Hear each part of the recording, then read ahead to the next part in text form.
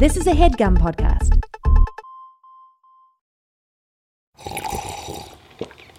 That's not just the sound of that first sip of Morning Joe. It's the sound of someone shopping for a car on Carvana from the comfort of home. That's a good blend. It's time to take it easy, like answering some easy questions to get pre-qualified for a car in minutes. Talk about starting the morning right. Just like customizing your terms so your car fits your budget.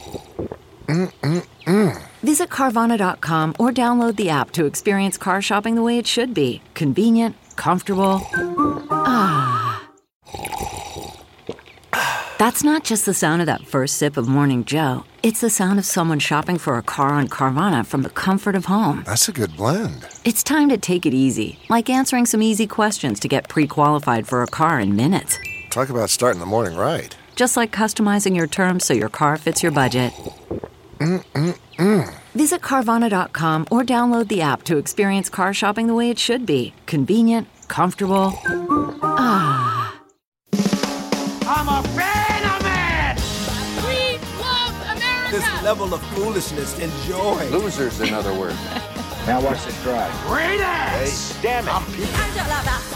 You're ugly. You're disgusting. Give me 200. Damn it. A little bit of Monica in my life. People are gonna die.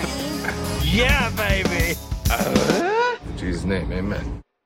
Happy Halloween, everybody. We'll be.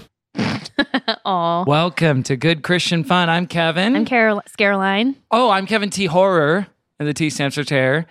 And we're to have good Christian fun for one last time for Hell Month. Hell Month is concluding. We're leaving hell. Sad We're so to say sad goodbye. to see it go. It's toasty in there. But don't worry. Hey, you can come back anytime. We always got a spare room for you. They have a guest room. It's decorated beautifully.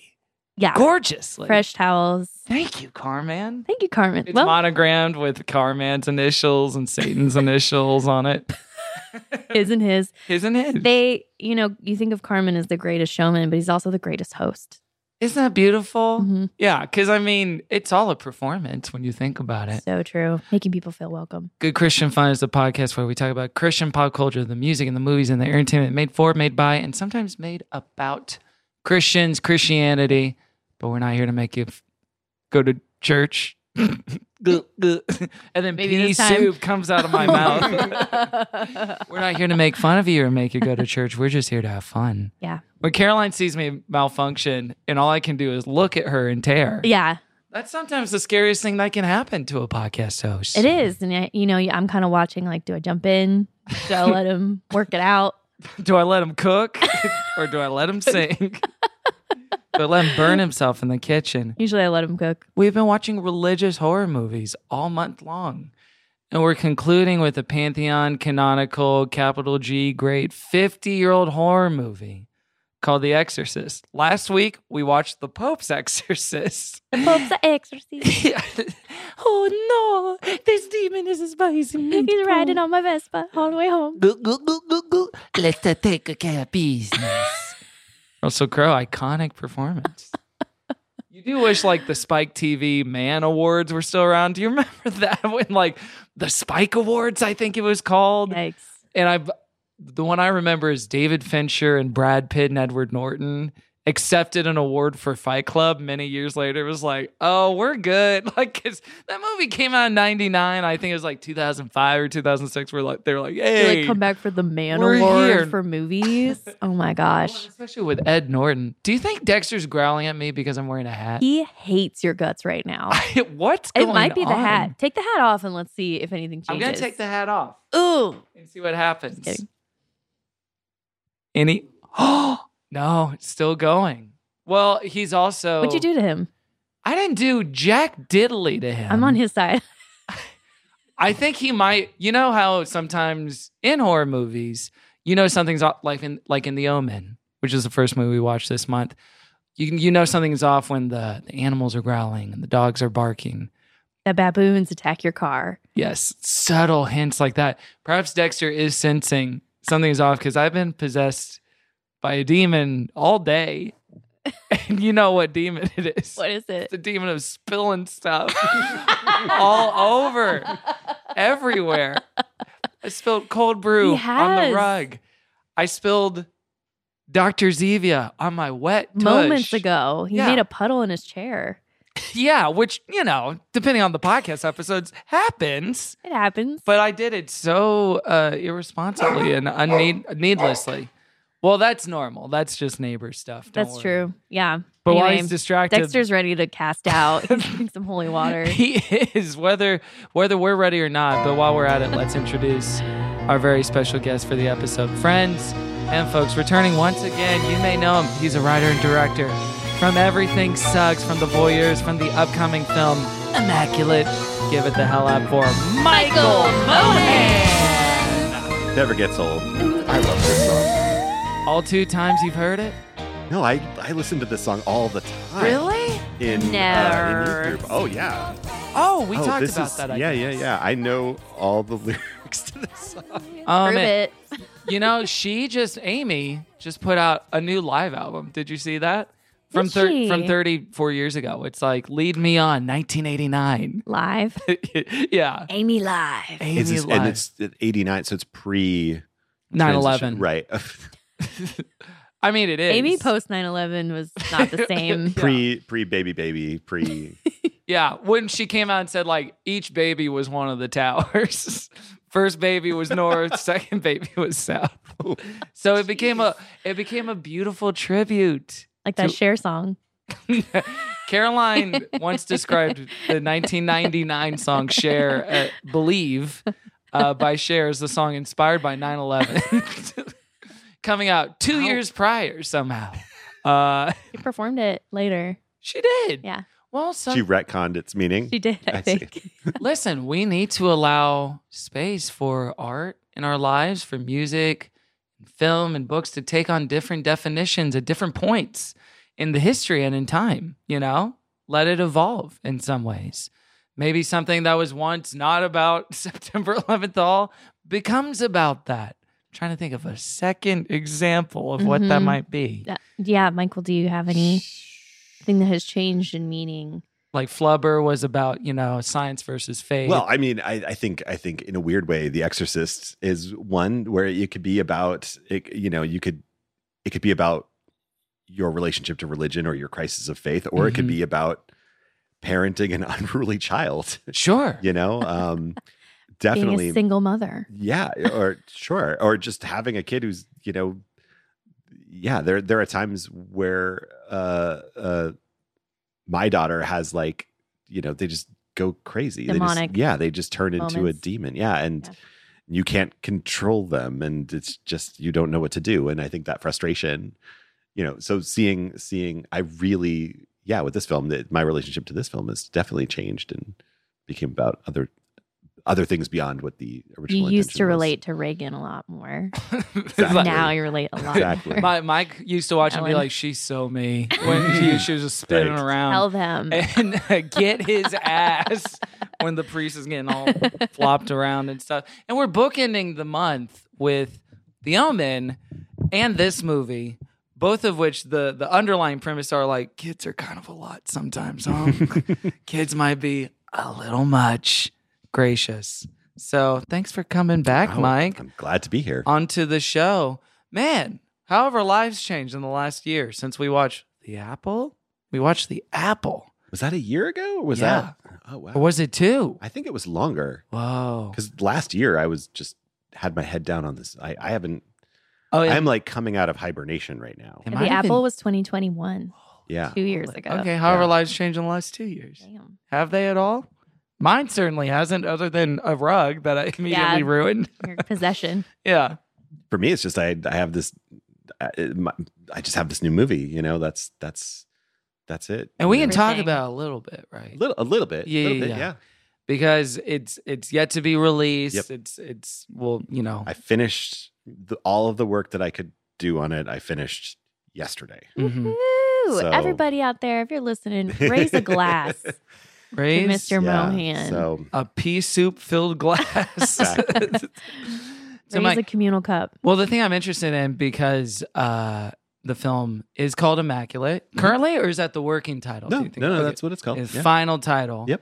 It'll be released at some point, and it is a horror movie that does sort of mix the spiritual and profane religious horror. You could cover it next October. If it comes out before next October, you could totally cover it next October. It's absolutely falls into this canon 100%. So given your background with the church and faith and everything we talked about a couple years ago, did you have any guiding sort of principles? By the way, I think Dexter is possessed. If you look at him behind you, he's flipping and flopping around like, oh my gosh, it's happening. Dexter, why don't you go to your bed? Did he just scream Marin? Has anyone ever had to perform an exorcism on a dog? No. He said Marin, but he's talking about WTF with Mark Marin. Marin. That's how you know something's wrong. He liked his new interview with Arnold Schwarzenegger where they got into their political differences a little bit. Yeah. Okay. But for making a religious horror film, were there any guiding principles or anything where it's like, even in your fandom and your consumption of horror, like of a religious nature, such as the movie we're talking about today, that you want to reflect, that you want to stay away from? Or even like tenets of like, this is what makes it a religious sort of horror film. I can go more into detail after it comes out. But the thing I can say about it is like that I did really want to capture the magic of what it feels like when you are devoted, you know, or when you are devout, and that shift that happens when you know that voice in the back of your mind goes, hey, is this all it's cracked up to be? You know, and so I really did want to capture that sense of awe, I guess, at the beginning of the movie, which then obviously spirals into a bit of a nightmare. But yeah, so I was bringing that to it, and then when if you were to cover it next October, I can talk about very specific things that I drew from my own life with it, specifically involving my mom. Yeah. I would imagine so. Yeah, it feels like, because I saw an early cut of it. Yes. And it felt very personal in a lot of ways, like a lot of the story did. I'm surprised that, you know, this is a movie that it came together so quickly, you know, where basically my friend Sid, she had a hole in her schedule and was like, you know, I'm trying to make a horror movie and I have this little window. So come, you know, will you help me will this into existence? And of course I jumped at the chance and you know, I was really far out of my comfort zone in terms of like how the film was coming together, because typically you have it all in your head before you go into production. And here we just sort of had to like build the car while you're driving it. Yeah, exactly. A little bit, but not, you know, we had really great resources. It was just I'm surprised at the end of such a frantic process that the movie turned out as personal as it did, you know, and it's yeah, I'm really I mean, we'll see how the world reacts to this one, but I'm really proud of it. Yeah. Yeah. Hopefully I'll be strong enough to see it by then. I've been really trying to immerse myself. This has been like boot camp for you this last month. It has. It's been a growing period. I've been between this and going to Knott's Scary Farm, where I was followed by a clown for 5 minutes. His name's Nate. Her husband. He does have these sneakers that are really squeaky. So you don't typically watch horror movies? No. Okay. Well, at least you started with like, these are some pretty easy ones. Yeah, but I had heard that The Exorcist was really scary. And people were like, I thought I wasn't going to be scared, but I was scarred or something. I was like, damn. They just misspelled it. And I was scared. Yeah, and then we watched like The Omen, you know, and I found, you know, not to spoil too much, but I found it to be not that scary, you know? Yeah. Like, it's 70s horror is a different animal, I would say, than like current day horror, where they're like, watch us slow motion cut off someone's nose close up. What movie is that? Someone's going to be laughing. That's the Dr. Pimple Popper YouTube page she's describing. This is actually just what I imagined them to be. I haven't seen them. But this is like when you saw the poster for Killers of the Flower Moon and said, that looks long. Listen, I have a sense about these things. I can tell. She's not wrong. No, you're not wrong. Wow. I called it. But so I've been trying to like, because I think a lot of horror concepts are really interesting. And when I hear it explained to me, I'm like, that's really cool. I wish I could watch that. And so I'm trying to kind of build up and not get too scared about things. So anyway, we're getting there. So I'm going to be seeing your movie. Awesome. Does it have anyone's nose getting cut off close up? in Can't detail. say. He can't I can't say say that. I can't say. Okay, well, that there matters. are things like that in to the me. movie. Okay. There are definitely things like that. He can't say that the original working title was God Only Knows. He can't reveal that at all. And then, I don't know, hopefully this doesn't spoil or get into spoiler territory, but like, did the process of making the film, for all its highs and lows and ups and downs and being in a foreign country, being away from family for so long, and the intensity of the process for such intense material, was there anything in that process that felt akin to a spiritual experience for you? Did it change the way you yourself thought about faith or your relationship to any of that stuff? Oh boy.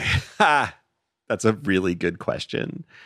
And yeah, definitely. It definitely did. Wow. It definitely did. You know, the milieu of the film, it's a nun who's working at this basically like a senior home for nuns, you know, so like all these elderly nuns, they call it like the last stop before heaven.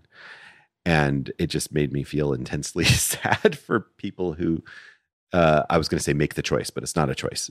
People who felt called into that line of work and that's how they spent their lives, and hoping that their version of joy was as intense as, I don't know, what perhaps it could have been if they had decided, if they didn't feel that calling, you know?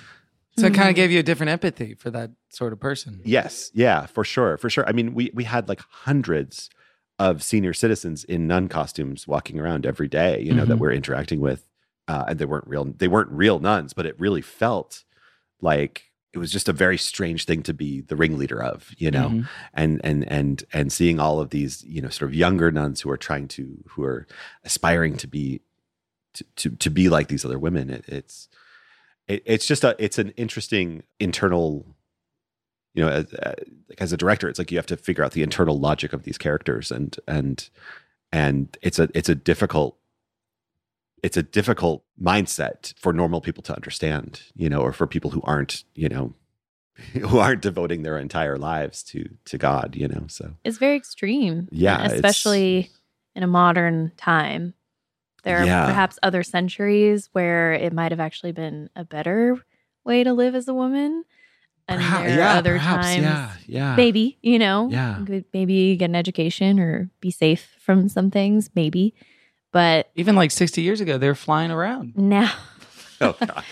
And like now, you know, it is especially striking, I think, that someone would opt for such a life of restriction at such a young age, right, and commit to that the rest of their life. And that's the main character of the movie, is someone who's made that choice. And luckily, I mean, we come into the narrative post that choice, but then she's challenged with it. But you know, I'm also doing all the research into nuns and learning about the nuns that like literally don't see their families aside from maybe 20 minutes a year behind a screen. You know, like there's like seriously deep secular nuns, and there are silent nuns. Like it's really there's something about it that actually it's deeply disturbing to me. You know, it's funny. I'm catching up on all of the TV of like the last decade. I just watched the NXIVM documentary, and the HBO one. Yeah, and I'm sure y'all have talked about it. I saw a lot of parallels, obviously, between that and people who are that deep in their faith in forms of Christianity that are widely accepted. You know, so had you spent any time with nuns, like actual nuns, either in the area or locally or anything? It was mostly just kind of looking through what has existed about them already. Yeah, no, I had to. It was all you had to get moving. Yeah. You didn't talk to those nuns that got mad at Katy Perry? It would just be interesting to ask them some questions, you know, and kind of find out. But there was an old nunnery that Katy Perry bought out many years ago. Yeah, as like real estate. I think it was in Los Feliz. Yeah, it was like an old abbey that was for sale. Really? And then for some, I don't know the details of it. There's convoluted stuff, though, that essentially there's now legislation and laws made to prevent what she did from happening again. Oh my God. Because there was like very complicated things, I believe, with the elderly people who owned the property. Oh, right. And the ways that like I think I'm probably getting every detail of this Like wrong, but I think outmaneuvered them or something. Yes, and her people because they wanted the property. So still a vulnerable people.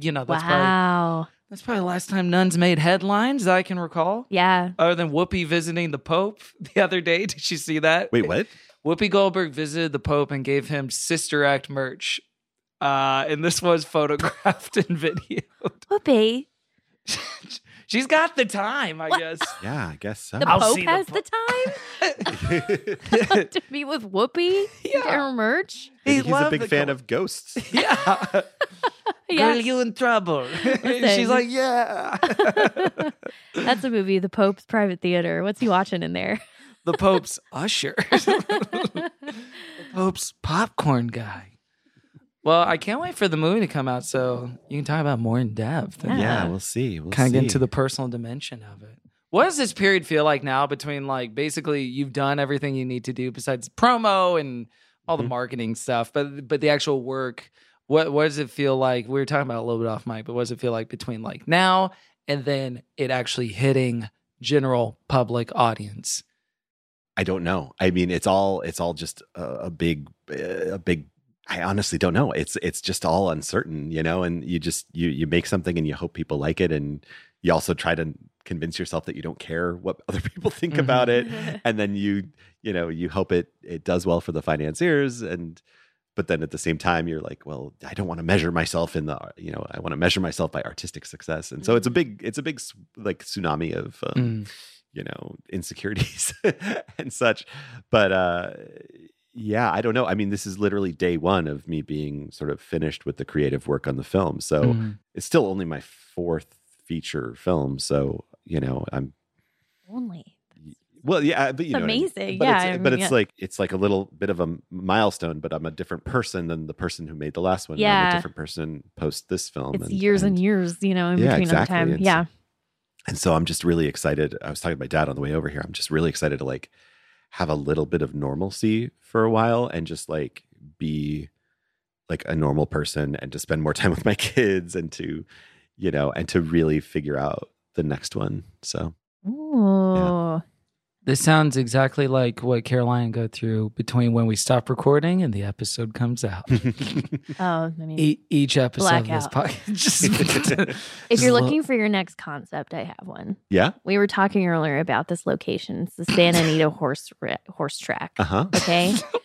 Now, there were headlines a few years ago about literally dozens of horses dying at this horse track week after week. It would be like this week, 15 horses died.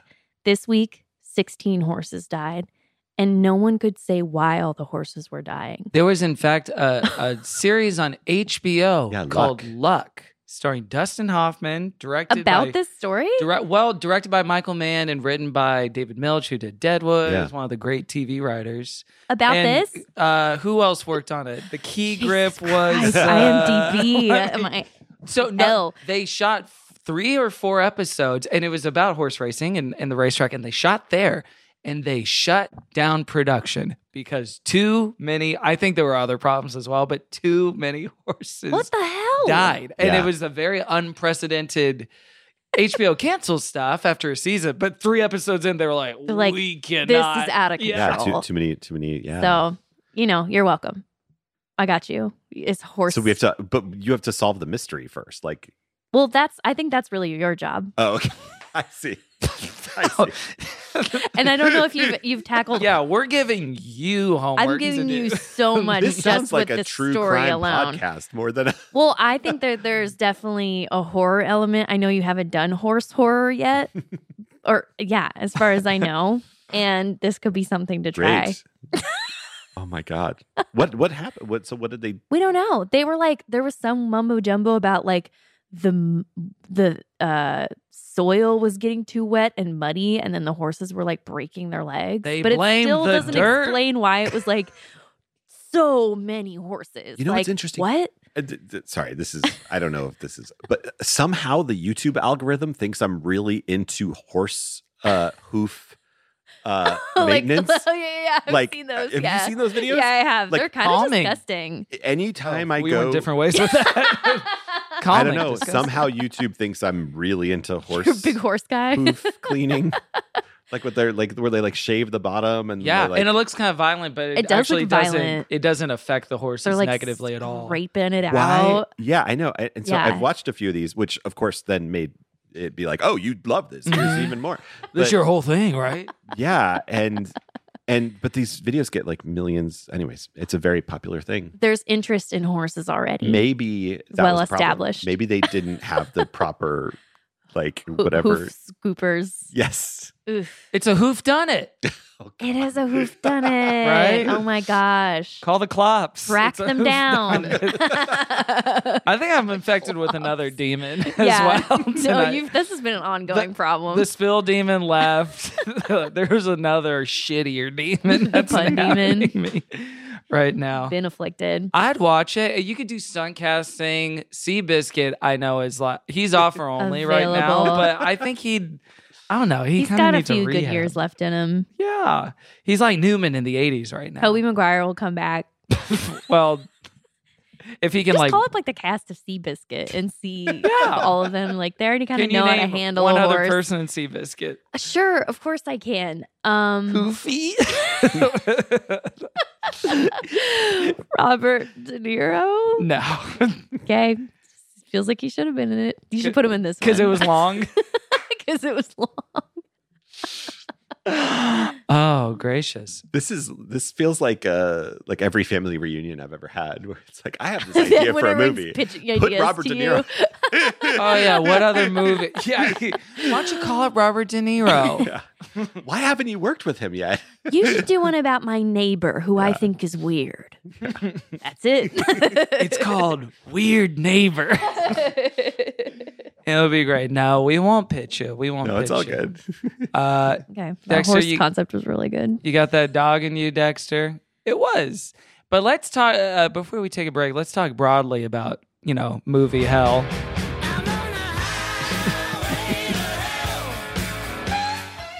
Now I'm realizing now.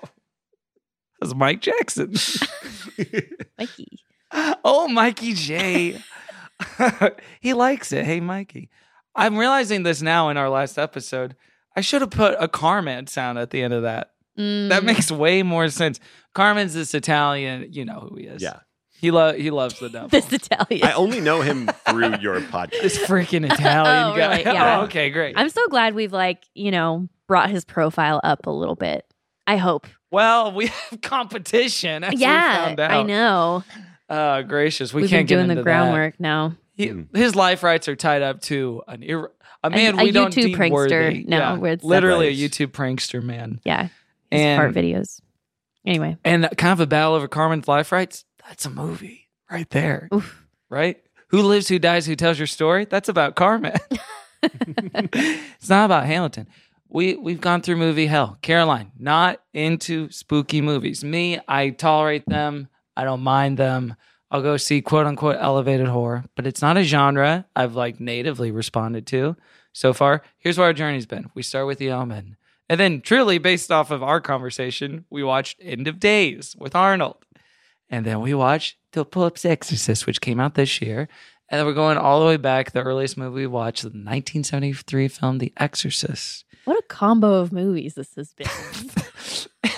Oh, it's almost as if a guy who has focus issues was planning it. I don't know, Pope's Exorcist with The Exorcist, End of Days, I guess. Not a true thing. Of course, we're going to do The Omen. Yeah. And then cut to 99. So what's your relationship with horror, broadly speaking? Was it a genre that you always responded to when you were young? Ish. I got into it hardcore after sort of becoming a filmmaker, just because the filmmaking techniques used in it. I think it's a much harder genre to do well than it is to do a traditional drama or comedy. Explain why that is, because in my perception of it, sometimes I think for maybe bad horror, because the kind of going maxim about theatrical movie going right now is, well, you can make a horror movie and those are very reliable audiences. That's why you have 10 Saw movies, because you can make them for relatively cheap, cheaper than you could like a mid-budget drama from the 1990s, and then the audiences will show up.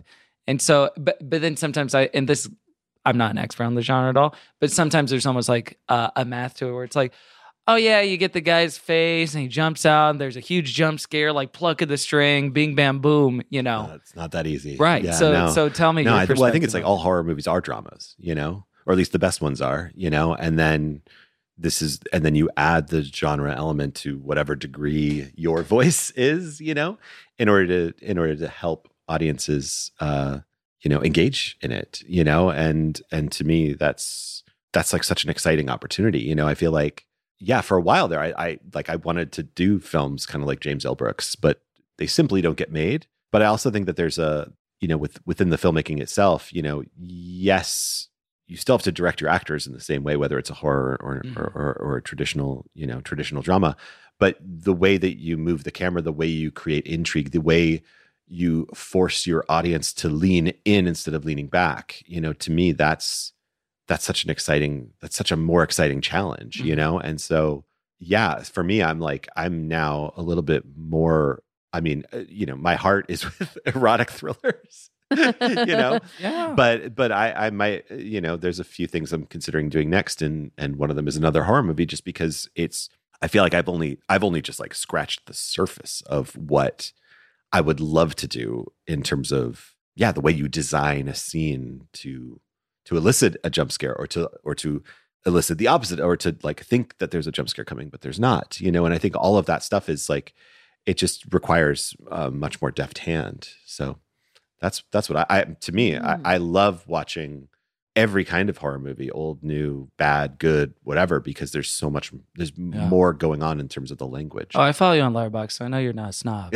in a good way about anything or anything that you're watching. I'd be curious to hear who you think is like doing it well right now. If there's like, maybe it's an individual movie or like a particular writer, director, where it's like, I think anyone would say that Hereditary and Midsommar is like the one to, like, it's just like, it's untouchable. It's incredible. Yeah, I mean, he's the one making films that feel the most honest. I get that. Yeah. Although, and what's funny too about him is he's saying like, oh, Beau is Afraid is actually the stuff I want to do. Like the horror stuff I like. Like when you read all those profiles that came out about him, he's like, horror stuff gets made, and so I can Trojan horse the things I'm interested in and suffuse it with all of my sensibilities. But what I actually care about is also maybe more perfected. I think of the Flanagan stuff, the Mike Flanagan, Haunting of Hill House, Bly Manor, Midnight Mass, Fall of the House of Usher, and then he's got the rights to the Dark Tower novels. Do you read Stephen King, Caroline? I think I've read one or two. Okay. Yeah. Scary. It's a good review. Scary. You should think Hot like take. A book can't scare me. Yeah, it can. A bad. It's like I'm reading it at my pace. There's no way the author is directing whether like my eye will catch something in the corner, And it's like, I'm doing this to myself. It's a really weird experience. It's my fault. Yeah, and I'm scared. Well, you're directing the movie of the book in your mind as you're reading. Wow. Yeah. Maybe I'm a really good horror director, and that's why it's extra scary in my mind. Yeah. Anyway, so he's got Dark Tower stuff.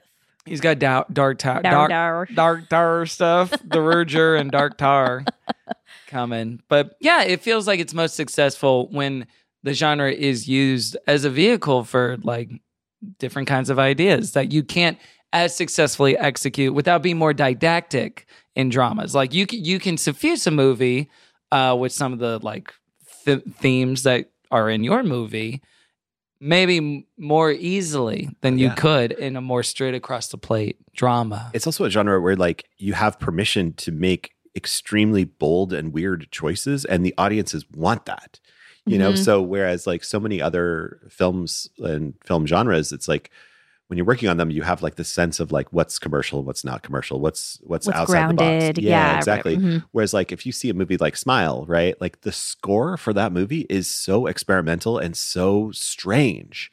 And that's what makes it great, is that there's all of these very bizarre choices that would be a little bit more difficult to get past the goalie in You're encouraged to get more creative with it and more. Yeah, and that's what audiences want. Mm-hmm. I mean, they want weird. They want to be unexpected. They want something unexpected, and and I feel like the level, I mean, this is a much larger conversation, but I think, the importance of horror in terms of giving people that little taste of a trauma response in order to deal with the horrors in our own lives is like so massively important right now.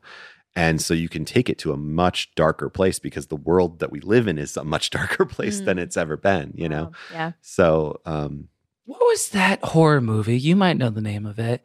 It came out on Shudder during the pandemic. Host? Yeah. Is that what it was called? Great, yeah. It's this horror movie that takes place entirely on Zoom. And everyone's like, Zoom, I'm exhausted of Zoom stuff. But it's brilliant. By all accounts, it is very effectively done and genuinely creepy and very scary. Yeah. So things like that can more accurately respond to the world around us, etc. Which Midsommar, even something like quote unquote elevated horror, I don't know how you feel about that, even as like a genre moniker. Yeah. Some people have less of a.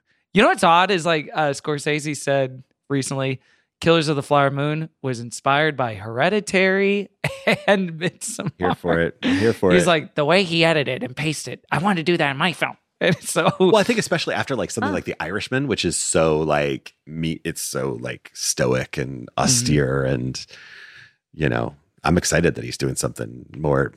I don't know. He's so good with.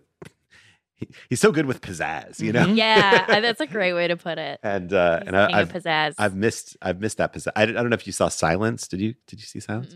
No, I did. That scene with the crucifixion where they're on the beach it's like one of those sequences that I don't think people talk about as much because the movie was like 2 hours and 45, and it was a lot of it's Use that edit button, Marty. Yeah, it's a little. Doesn't this make you want to watch it, Caroline? Hearing about the crucifixion on the beach? No, but there's this one sequence that I think is one of his best sequences, and I feel like unfortunately, it sort of just flew under the radar because the rest of the movie was pretty.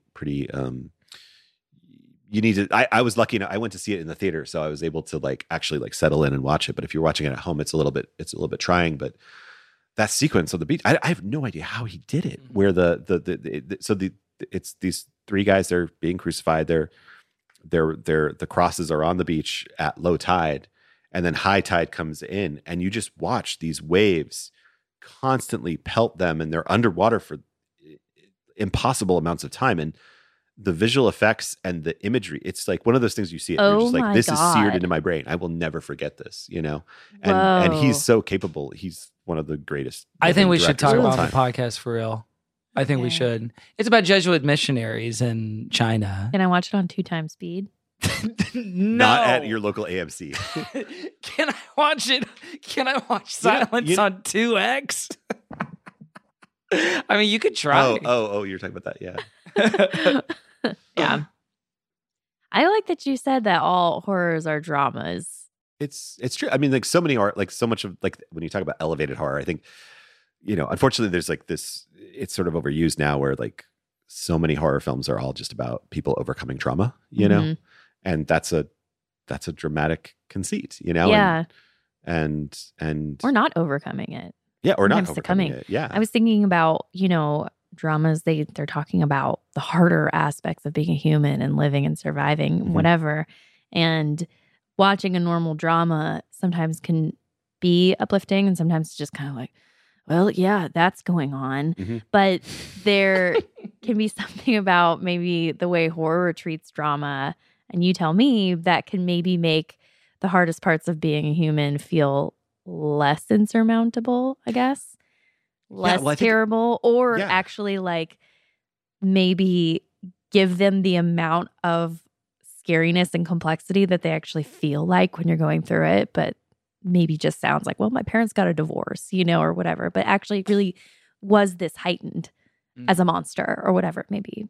Yeah, well, I think it's just what shoot, I should have there's this study that I'm not able to recall right now, but this is what I would do on the show all the time. So don't worry about it. This is the show. Yeah. No, there's this study where because I looked, I read, I did some like really nerdy research before Immaculate because it's my first quote unquote horror film, right? Just learning about like sort of what horror does when you're watching a horror movie, what it does to your brain, and like sort of the different chemicals that are released. And I think we're lucky in that we now live in a world where like people understand its importance, But I think you hit the nail on the head. It's just like, yeah, you're able to sort of kind of like live vicariously through someone else's pain, and that helps you realize that your own pain isn't either it's not that it isn't as bad, because you still have, because everybody's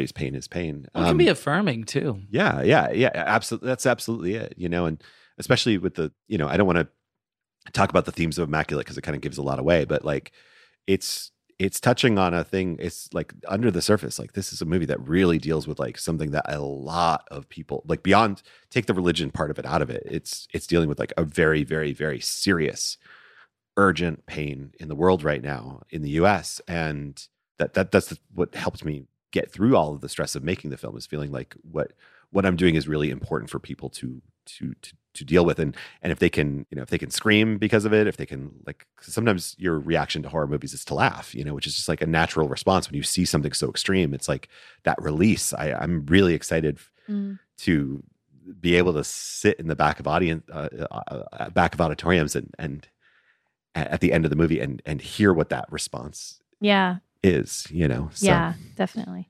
Hey, and we'll be at the front of that auditorium screaming with you. Let's take a quick break, and we'll be right back with more Good Christian Fun. Welcome back to Good Christian Fun. Let's dive into the topic. Oh, Pazuzu. Hello. The Exorcist, 1973. Caroline, you had never seen it. Me, never seen it. I'd never seen it. Mike, when was the first time you saw The Exorcist? I think the first time I saw it was in film school when they like re-theatrically released it. This was like, I think in like the year 2000, where they like released it in theaters as like the version you've never seen. Right, and there was 4 new scenes in it. It was 10 minutes longer. Yeah. And it wasn't better.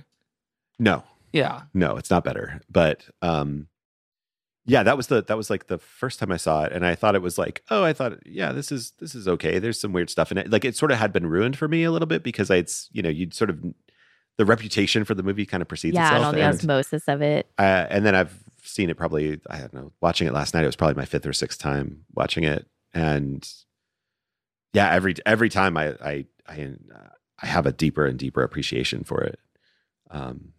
My entryway into the whole Exorcist franchise was seeing first Exorcist : Believer. With me. With Mike. A week or 2 ago, whenever it came out. So this is the new sequel that came out. Requel. Or requel. Yeah. What's a requel? Well, they just redo the movie? I think it's technically a legacy sequel, right? Because it's characters and actor. What? Did you just make a face? I think actually. Legacy sequel? That's what they call them, legacy sequel. CarMax is putting peace of mind back in car shopping by putting you in the driver's seat to find a ride that's right for you. Because at CarMax, we believe you shouldn't just settle for a car. You should love your car. That's why every car we sell is CarMax certified quality, so you can be sure with upfront pricing that's the same for every customer. So don't settle. Find love at first drive and start shopping now at CarMax.com. CarMax, the way car buying should be. Worried about letting someone else pick out the perfect avocado for your perfect impress them on the third date guacamole? Well, good thing Instacart shoppers are as picky as you are. They find ripe avocados like it's their guac on the line. They are milk expiration date detectives. They bag eggs like the 12 precious pieces of cargo they are. So let Instacart shoppers overthink your groceries so that you can overthink what you'll wear on that third date. Download the Instacart app today to get free delivery on your first 3 orders, while supplies last. Minimum $10 per order. Additional terms apply. Prequel, legacy sequel is squeakquel. Yeah, too many kinds. There's 4. There's legacy sequel, squeakquel, prequel, and Equalizer, which is just a Denzel Washington movie. I think legacy sequel is like it's been 30 years since the last one, but there's these actors and the same characters from Force Awakens, that's a legacy sequel. Terminator with Linda Hamilton, that's a legacy sequel. And then Exorcist: Believer was the legacy sequel because they finally got Ellen Burstyn back, baby. Ellen Burstyn came back for that? Yeah. She is a spry 91 years old running around Atlanta, Georgia in Exorcist: Believer. She had, how many sequels are there? There's it was the 6th Exorcist movie, I believe, between all of the... Linda Blair in it too? Well, you're going to have to watch it to find out. But yeah, she was at the very end. At the very, very end. And it's, part of a new trilogy of movies from David Gordon Green, blah, blah, blah. But anyway, I saw that one first before seeing this one. Okay. Do they talk about it a lot in this new one? Yeah, well, with the Burstyn character, because she's like, I went through something like this a long time. It was a lot of that. Okay. Fun. It wasn't super tied to the events of this one. Okay. It was just kind of, in a way that was confusing, that maybe I'll talk about later. But yes, I'd never seen this one before. And my experience watching it, because you were really girding yourself. You were like, thanks for telling me in advance. I'll watch it during the daytime, Kevin. Yeah, I did. I watched it Sunday afternoon. Was that better? Yeah, it was that better. Way? Okay. Yeah. I watched it last night, and as is my wont to do, on where you're sitting right now, Caroline, I fell asleep on my couch. I've been doing this so consistently in the last 2 years of my life, and I'm wondering if it's ruining my life. I mean, I'm being dramatic, but I'll just fall asleep watching whatever I'm watching, and I'll just pause and then I'm just resting my eyes and then just fall asleep on my couch. Like a full old man. Which is very comfy, as you know, because it used to be your old couch. Right. But I woke up, and usually I'd be I'm in this bad habit where it's I'll watch the first half hour and then finish the rest of the movie tomorrow night, a full 24 hours later, which makes it a very choppy experience sometimes. But with this, it's we're recording tomorrow, so I have to watch it tonight. So I wake up with Dexter on the couch at 1 a.m. No, it was 2 a.m. So I'm well, I only got 30 minutes of the way through. We're doing this tonight. What? This Tuesday night. This is yesterday, Monday. So at 2 a.m, I was time to watch Pazuzu do his thing. So wait, how far in had you gotten? Where were you at when you fell? Because the first 10 minutes are it's got such a unique structure. Oh, I know. Well, definitely, I did not think, Exorcist, the Iraq movie. I did not know that was the case. There's this whole prologue in Iraq that they shot for real in Iraq. Usually, now they would do it where it's Southern California stands in for Iraq and stuff going. But Friedkin was a freak in every way imaginable. R.I.P. He passed away a month ago? Yeah. Yeah, a month ago as of recording this. He was 82 years old. Freaked it to the end. He did do the real Exorcist documentary from 2017 that Pope's Exorcist was based off of. But yes, it starts in Iraq. We were in Washington, D.C., and I believe we had met the young priest at this point. We had not, she hadn't started spinning around yet at all. But it was, I think it was before they did the first surgery on her at the doctor's. So here's what I did not know or understand, because there's these iconic totemic movies, kind of like what you're describing watching in film school, where if you're just a person in the world, it's I've heard that song a million times, even though I've never listened to that, sat down and listened to that song. I haven't seen The Shining, but I saw the Simpsons parody. I saw this parody in the Super Bowl commercial. I've heard this guy quoted 100 times. And the same thing with Exorcist. Know all the tentpole moments and the iconography of the horror imagery. I didn't fully understand the story about it, how much Burstyn's character is centered for most of it. And that truly, here's what the horror felt like to me.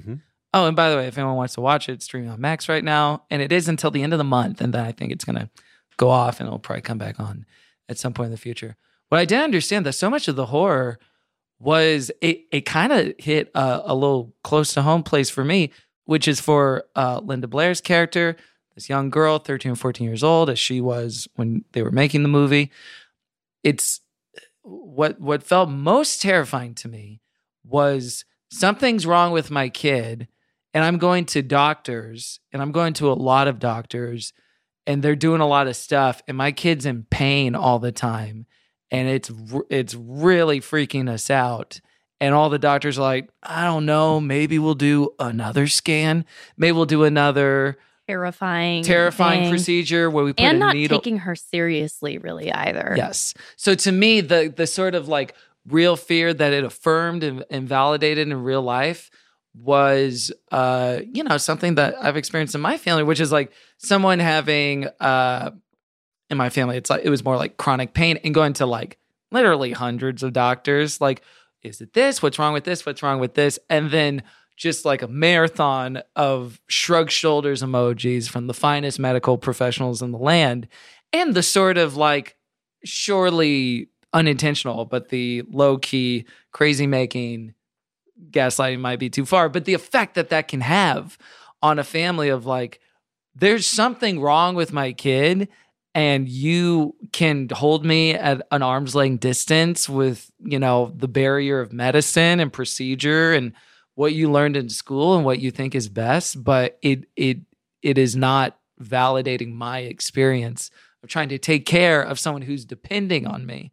And I thought that as the kind of central drama of the movie was the most terrifying part. And that was the thing that felt most grounding. I thought it was just like she was flying around the room the whole time, when it's really like the last half hour, it gets real with the two priests. But that part of it was like, oh my God, that is a true fear. It's not just like... Yeah, it's a nightmare inside of a nightmare. Yeah, it's not just, what if a demon possessed your kid? Right. It's like, no, something's wrong and no one can help you. What did it feel like for you watching it? Yeah, I also had no idea how much of it was just like, household domestic problems, for so long. And also thought that, Linda Blair was going to be like spewing and spinning for like a lot more of the movie. I think I wrote that down too. Like the medical procedures that she has to go through awake seemed so much scarier than like anything when they like stick that wire in her neck and it's like spurting blood, and then these horrible 1970s era medical machines that are just so loud and large, and you just see her like wincing and like barely keeping it together. Like, and the fact that she's not screaming through those entire things is almost like worse, I felt like those were really visceral, and I could like feel that like nightmarish feeling, of going through all of that medical shit. It's amazing because like watching,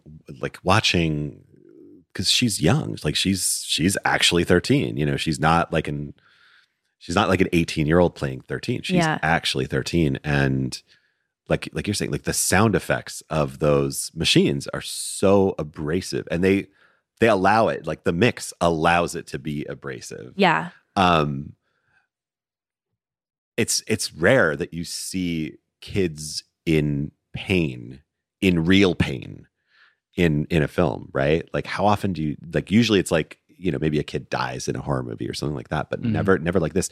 And I feel like the fact that they take the time to do that in the film, they don't just speed through it. Cause like this, another movie would start where the possession is already taken, like the Exorcist shows up on the front door, that's typically how things it would be done really today. Slowly for her. Yeah, they move slow, but it's not boring because you're like, you are like, that's the thing that I think really sets this apart. And what I think a lot of modern, not modern horror, but like where horror, like the, during the dark ages of horror, they sort of forgot that you really need to care about the characters. And what are the dark ages of horror?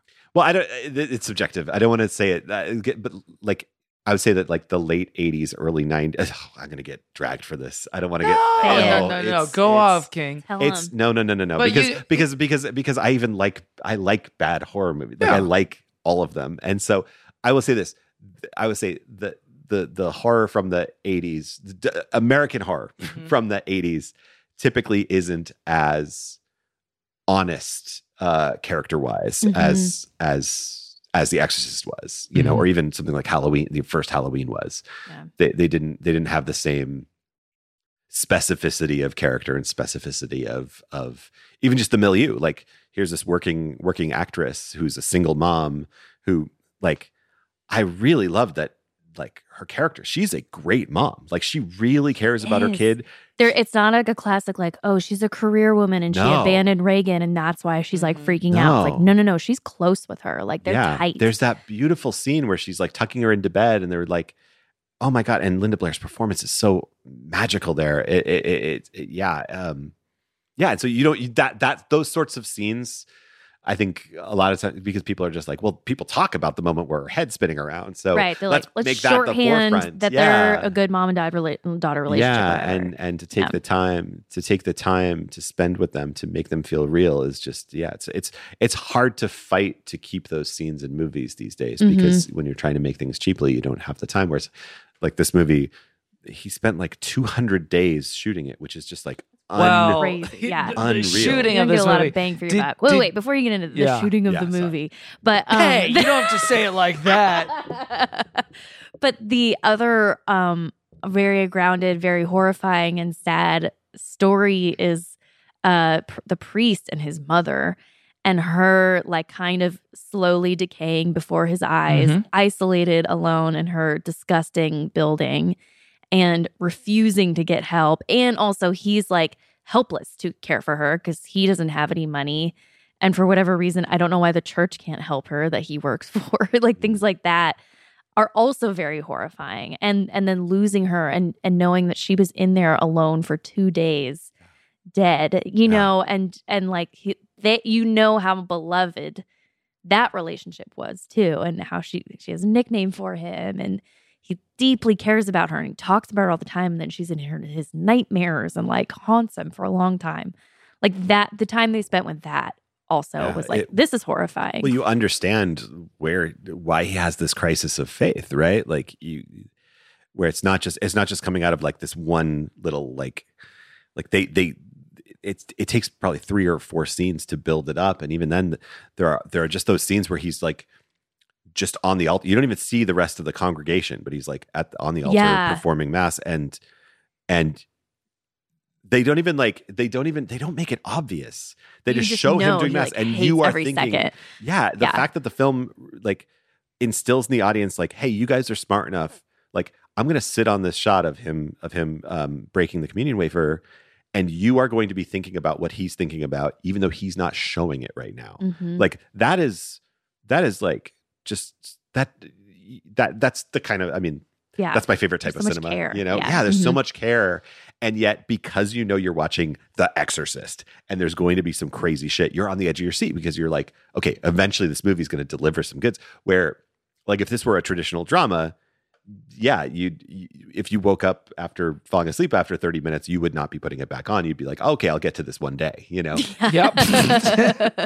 Yeah. I think that's right. Was it scarier watching it at 2 a.m. because of that? It felt like it. You know, something that stuck, there's things from your childhood that get stuck in your head forever, whether you want to or not. There was some reality show. I couldn't tell you the name of it, but they were doing some sort of ritual with witches or something. It was a reality show. It was on like HGTV. No, that can't be right.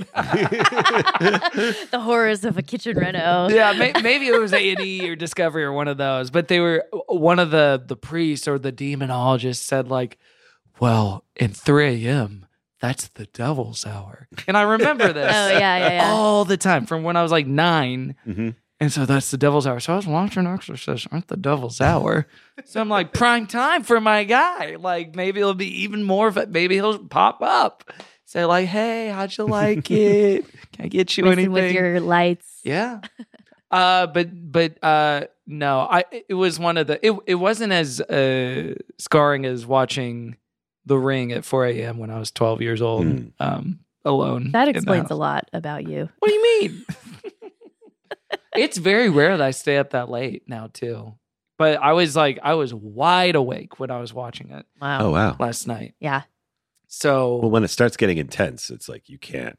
Very you compelling. have to see where it's going to go. Roger Ebert's line about it that I think is so true, and it's such a, maybe it's the same line you're thinking of, is he reviewed it when I wrote it down. The recut of it came out that people don't like as much, and he was like, it's not as good. But the salient thing that applies to any version of it is it's a horror movie that doesn't want to be a horror movie. Like the way it's cut and shot isn't is in contemporary horror rhythms because it's 50 years ago. And the whole time, it seems like, oh, we would much rather be a domestic drama about this like actor. And sorry, jump scare. Scared you. Jump scare. Oh. Sir, give us a heads up. My little Pazuzu. He starts flying around the room. What is Pazuzu? Pazuzu is the name of the demon statue that you see in the Iraq prologue. Oh, okay. When it's like a little showdown between him and Max von Sydow, when he's just like staring at him. By the way, I don't love that like all demons are like from another place, like foreign, you know? That demons are like othered or made like from a foreign land. They're from foreign lands, like for sure. And then also that like if you want someone who could handle it, you needed a priest that had like spent time abroad. Mm-hmm. You couldn't get a DC priest to handle it. That's one of the things that I think about the prologue to this movie all the time, because the fact that it exists is just crazy to me, because any other movie that they would make you cut it. They'd be like, you don't need this. Like, this doesn't actually you kind of tie don't. in. You don't, but it does. I think story, I guess. But there's something about it that is so beguiling, and it adds an air of legitimacy to the whole. Suddenly, the whole movie is like it makes real. it feels timeless and ancient, like what's happening to Exactly. this family too. You know, exactly, and it just. There's just this because if you did start the movie right after, like it's actually a really compelling, like the first few scenes, it's so full of energy and like post Iraq. But we actually tried to do something like that in Immaculate, where we had this thing that took place way deep in the past, and we could never have the money to have done it. Maybe in the 50 years later cut. We'll get it. In the 50 years later cut. Maybe, we'll but I love that he did that like he made this, like there's just like a scene of him like processing this talisman that he saw, and we have no idea what the hell it is, but he's just wandering around in this daze, and he's looking at those blacksmiths, hammering away at that whatever they're doing. It's just like suddenly I'm just like, oh, I don't understand this, but I do know that this is authentic. And therefore, as the movie's going along, I have this, it's infused with this sense of like, yeah, just like this beguiling realism that I hope one day I get the resources to be able to do something like that, where you can have a piece of the movie that isn't absolutely narratively essential, but leaves this aftertaste that lingers over the whole film. Mm-hmm. That's funny. I read that review today, and I wrote something down from it as well, which was, Ebert, this is from his original review, which was, are people so numb that they need movies of this intensity in order to feel anything at all? And I think that's really interesting. Roger. Well, it was a 4-star review. Mm-hmm. And I think what's fascinating is to think of the time period in which this was made, because this was the most extreme mainstream horror movie that had, like Texas Chainsaw hadn't come out, and Texas Chainsaw was also not a studio movie. Like this really was like so unbelievably shocking for people, and yet everyone flocked to it. Like even when I talk to my in-laws, they talk about like going into Westwood Village, where it was like because it opened only on like 26 screens, and you can Google the images of when it came out. It's really. It's just, I love seeing. Do people look really scared? Like, can you see their teeth clattering? Well, what would happen is, because they didn't, this was before you could buy like reserved seatings and all that. So people would camp out, and they'd be in line all day long just to get a seat to go see this movie. And Friedkin would show up to the theater and like deliver coffee to people who were waiting in line. That's nice. Wow. And you can see the photos of it, and it's just like, it harkens back to a time that I'd like. It's so funny. Like whenever people talk about like, if you had a time machine, what would you do? And I'd be like, I'd want to go back in time and like go to the movie theater and see what it was like to be in all these things. But my in-laws like still remember going into Westwood to see this movie, and it was a real like sort of historic moment in cinema culture because of its intensity. And now it's funny because you watch it and you're like, yeah, I've seen stuff like this online. I thought I would be more creeped out by it last night. Yeah. I was like, is this a bad idea to watch at 3 a.m? And there were certainly very unsettling things about it, and definitely more thought about, but I fell asleep okay. I did have a weird dream last night, but it wasn't connected to the movie. It was fine. My dream was, by the way, to talk about like your time machine, ideal. My dream was I went to a movie theater to watch the new David Fincher movie, The Killer, which comes out. I'm like, I dreamt about that. I'm gonna do it in like so 2 weeks. Why would I dream about it? And then I saw a friend of mine in the back, in like 2 rows behind me, and then she had to go to the hospital. But I was like, but the movie's about to start. And I was like, Can it wait? I was like, could it wait? And then I tried to go to the hospital with her, and she was like, no, it's okay. I'm fine. I don't know what that means. What was the scariest part for each of you? Honestly, I think the scariest visual for me might have been him seeing his mom again. Same. On the bed when they're doing the exorcism. There's like a flash of that when when he's looking in, and she's just so kind of staring short. at him. And there's no, like, nowadays you'd be encouraged to like put a giant sound effect over it. It's silent. Yeah. So Speaking of silence, this movie uses a lot of it. Yeah. There's hardly any music in it in a way that makes it way more effective and evergreen, other than Tubular Bells, which is the creepy sounding piano music that's throughout the movie. But that was probably it for me. What about for you? Yeah, I think the like medical procedure in her neck was the one where I was just like, ooh, I can't watch this. And then I don't even want to like talk about it. Like it was just so gross. But when she's like kind of stabbing herself with the crucifix, that part I was like, oh, okay, so they're not messing around on a 70s horror movie. I was like, you guys went there. That's the one thing that feels as extreme now to me. Yeah, I was like, don't do that. I was actually wondering, like, could you make that scene today? I hope not. Yeah, I don't know. That's a lot to make a kid do. I don't know. Well, I think that was a double that did it for that part. Oh, really? They talked about, famously, this is one of the most cursed shoots ever of any movie ever made. Like Linda Blair and Ellen Burstyn sustained back injuries during the movie. They shot for 200 days. The budget went 3 or 4 times over. So Warner Brothers thought they had a turkey on their hands because there was no movie stars in it. They put it out on Christmas in 1973. They're like, Here you go. There's The Exorcist. Weird. They thought it was going to make zero money. But like, obviously they had to do like all the stuff in Iraq where it was like, it was 115 degrees by the time it was 11 a.m. So we could shoot for 2 hours. In the set where they're doing the exorcism and you can see their breath, it's not an effect. It's because they made the set freezer cold, so then they could only shoot a couple of minutes at a time. Yeah, I was wondering about that. I was like, I don't think that's a special effect. They're actually like breathing out in a really cold space. Like, damn. Yeah. It seems like a wall-to-wall horrendous process for the most part. Well, it's like, it's just one of those things. It goes back. I mean, it's such a challenging thing because I have so much respect for Friedkin, and I love just about all of his films. Like, I love just about all of his films. I just rewatched To Live and Die in L.A. recently, and I think Cruising is just phenomenal. But he did work in ways that are absolutely unethical. But it was during a time. I mean, it's just one of those things where it's like, can you excuse the art?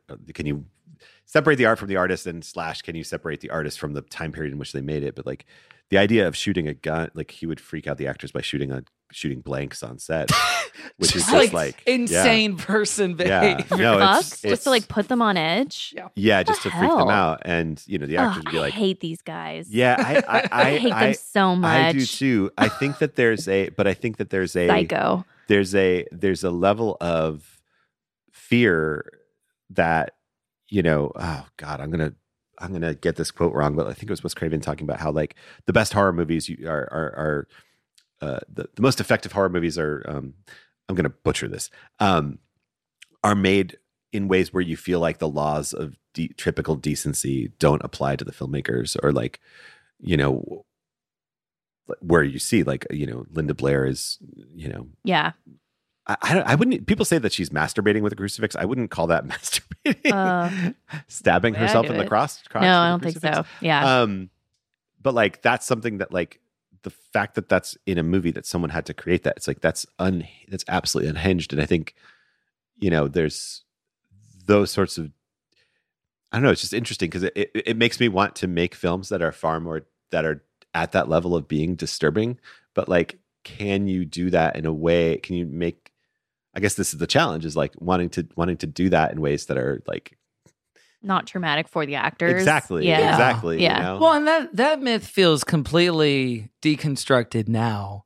The idea that to get I don't think you need to text Sally Field, "Love you, Lincoln," to get as good of a Daniel Day-Lewis. You know what I mean? Right, Like even that stuff, and just the weird, whether it's just like super extra shit like that, or like truly just immoral, unethical behavior towards people and freaking them out. There's, it's the Peter O'Toole quote, like, "Have you tried acting, my dear boy?" Yeah, but how else would they have done seeing their breath is absolutely chilling. Mm-hmm. And my man, and hey, he got possessed by the demon too. Oh, how else would you do that? Back then you couldn't do visual effects. So he had to do this thing that was very uncomfortable for the actors in order to create this thing that's, this challenging, right, undeniably chilling. Discomfort is one thing that I think is different from I'm going to shoot a gun at you. Yeah. Yeah, like trying to actually elicit your genuine fear outside of a scene, or something like that. And that's been a lot of the I haven't followed it too much, but the discourse over the intervening decades is like, was Linda Blair treated unethically, and the rest of the actors as well, but especially her because it's the child in the cast, and that's been a conversation for X amount of decades. And it's not something that you, especially now, that you're looking for. Like, it's not fun, I think, for modern audiences to imagine, wow, it looked horrible to make. What great fun I'm having watching it and reaping the benefits of it. What's strange to me, and it just is how it is now, which is like a little bit of a bummer, is that it seems like every movie is not just about the movie. Like when you talk about a movie, you're almost automatically talking about how it was made, right?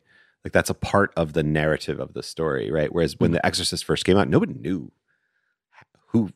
people probably barely knew who William Friedkin was, unless they were a big film nerd and loved The French Connection, And so it's also one of those things too, like taking the bad behavior aside, it's hard to release a movie with this much like when people saw this movie, they thought it was cursed. They had heard it was cursed, but they didn't know the details of the making of the movie in the same way that we all walk into a movie with that knowledge sometimes now, because we'll check out the Wikipedia page, during the boring part at the beginning of the movie or before we walk into it. And so, it's almost like, separate from all this, I also yearn for, I don't know, maybe it's also just me because I'm. Well, it's not you have to personally navigate and sort of negotiate in your professional life. Is like, maybe is it your personal preference where it's like, just go watch my movie. I don't want to talk about it. I would much rather be anonymous, and let the work speak for itself. But I also understand that this is a part of the process that people enjoy, myself included. And so, but you realize there's also like an art to crafting the narrative of how a movie, of the release of that information, and obviously like this is so different than like shooting a gun on a set or something like that, but just like it would be nice to walk into a movie and be like, oh man, this movie's cursed. But instead we know that. Don't worry, darling. The people. Yeah, Yeah, that's the closest thing we have to it now is that the off-camera narrative of mess, not even like unethical behavior in that extreme, but the mess makes people want to see it. Like when people wanted to see Mr. and Mrs. Smith 20 years ago, because it's like, no, that's the one where they hooked up. But even something like, like Skinamarink, which you probably haven't. Yeah, like you know that was made by a person, and you can go online and see what he ate for breakfast. You know what I mean? Like it suddenly takes that mystique out of that horror. And so, something it's not the case with this one, because this one, it's a movie with a very clear agenda and whatnot, but I would love to try to figure out a way to make a horror movie where you don't know anything about it. Like a Blair Witch effect. Yeah, but one where it's like, like a Blair Witch effect, but which feels like maybe the last time that was possible at the turn of the century in 99. I wonder if someone were to attempt that today, do you think that audiences would, even if they thought it were fake, would they appreciate the fact that the filmmakers tried?